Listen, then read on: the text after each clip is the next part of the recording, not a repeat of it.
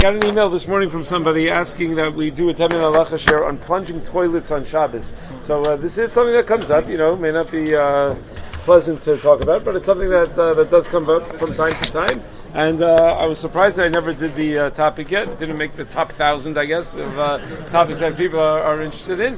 But in Siman Shin Lamed Vav Sif Tes, Shulchan Aruch writes, Tzinor Mekalech Mayim Min Agag Shalu Bo Kashim Ba'asavim Shesos Ma'akvim Kilucho. If you have a gutter on a roof that gets clogged up, so it's also talking about some plumbing getting clogged up, some water passageway getting clogged up, a gutter on a roof that gets clogged up from all sorts of grass and weeds and whatever and branches that would clog a gutter. And because of that, the water spreads all over the roof, and it stays on the roof instead of flowing off the way it's supposed to. And what happens if you have water sitting on the roof? It will go right into the house. But it's Shabbos, so you have a leak in your house. Your wife is screaming that you need to fix the leak, but it's Shabbos and you don't want to fix the leak. So what are you supposed to do? So says the Shulchan Aruch, you have to have an eitzah. What you should do is very secretly. It's interesting that he says secretly, right? Meaning it's not like it's an isser, but so do it quietly and no one will know. No, bitzina is it may be misunderstood. People won't realize that you're doing it with such a shinoi that it's mutter. But mimachan beraglo, you should just rub it with your feet, like to get rid of the branches with your feet. That's not the normal way you would do it. The normal way you would do it is by really pulling it out with your hands and by clearing up the clog. I'm talking about the roof gutter. Since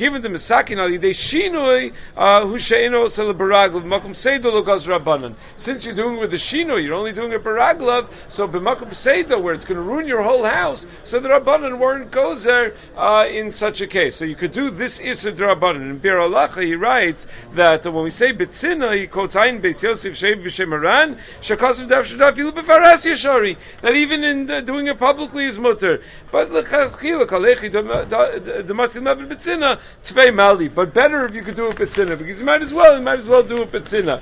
So the how does this relate to unclogging a toilet on Shabbos? So here you have plumbing that's clogged. Are you allowed to do it with a shinoi? Do you even need a shinoi? Is this exactly the same thing? Is this better? Is a toilet better than unclogging a drain on a roof, or is it in some way worse? 3 shitos that we have in poskim. Rav Elyashiv is quoted in a number of svarim to say that there's no real difference. A stuffed sink or a toilet is considered. What's the issue? The issue is that it's makabepatish. It's mesakin mana. You're fixing something that's broken. So over here also, you're fixing something that's broken. So to do it with the shinoi, bitzina, and only then, and even then, only if it's otherwise going to cause serious damage. Meaning, because that's exactly the case in Shulchan Aruch. If it was going to cause serious damage, that's what the Aruch Shabbos quotes from Rav Elyashiv. That's what the Chut Shani paskins as well. That if it's going to cause serious damage, so then you're allowed to unclog it with a shinoi. But if it's not going to cause serious damage, and no one's using that bathroom anyway, and it's not going to harm anything, there's no backup, it's not like a sewage backup or anything like that, leave it be and wait until after Shabbos. Then you have Rav Shlomo Zalman Auerbach. Rav Shlomo Zalman Auerbach is quoted in Shmir Shabbos Kilchsa, Parak Yud Beis Ha'ara 52, Nun Beis, Ha'ara Nun Beis, where Rav Shlomo Zalman holds that a stuffed sink and a stuffed toilet are totally different than the clogged drain of the Gemara. Unclogging a stuffed sink, unclogging a stuffed toilet is like when it used to be, you guys are too young to know this, but it used to be that ketchup used to come in a glass bottle. And when ketchup came in a glass bottle, the whole commercial for how they would sell ketchup was to advertise to you how difficult it was to get ketchup out of the bottle. Somehow it was like a reverse psychology. That buy this product because it will drive you crazy to get it out of the bottle. So that was the whole commercial that they would have. So what would happen? You have a glass bottle of ketchup, you would turn it upside down, and nothing would happen. You'd just be sitting there. So it got clogged. You'd have to take a knife and stir it around inside the ketchup bottle, unclog it, and then the ketchup would start coming out eventually, slowly. So says Shlomo Zalman, that's what unstuffing a toilet is. When you unstuff a toilet, it's a clogged ketchup bottle, and that has nothing to do with the drains and the gutters that they had in the times of the Gemara that they were talking about in the Shulchan Aruch, and that's totally mutter. It's mutter even without a shinoi. And you don't have to employ any sort of shinoi. You don't have to use some other part of your body to do it, meaning like to use your feet, like we were talking about by the drain, or anything like that. Or so that's sort of Shlomo Zalman shita. Then there's a middle ground approach, and that is the shita of Rav Moshe. And Or Chaim Chelik Dalid Simin Mem. Rav Moshe writes that it depends how badly stuffed it is. If it's so badly stuffed that nothing is getting through, it's mamish clogged fully. So then he says, I'm in the Rav Elyashiv camp. Then it's a real tikkun mana, then it's a real issue.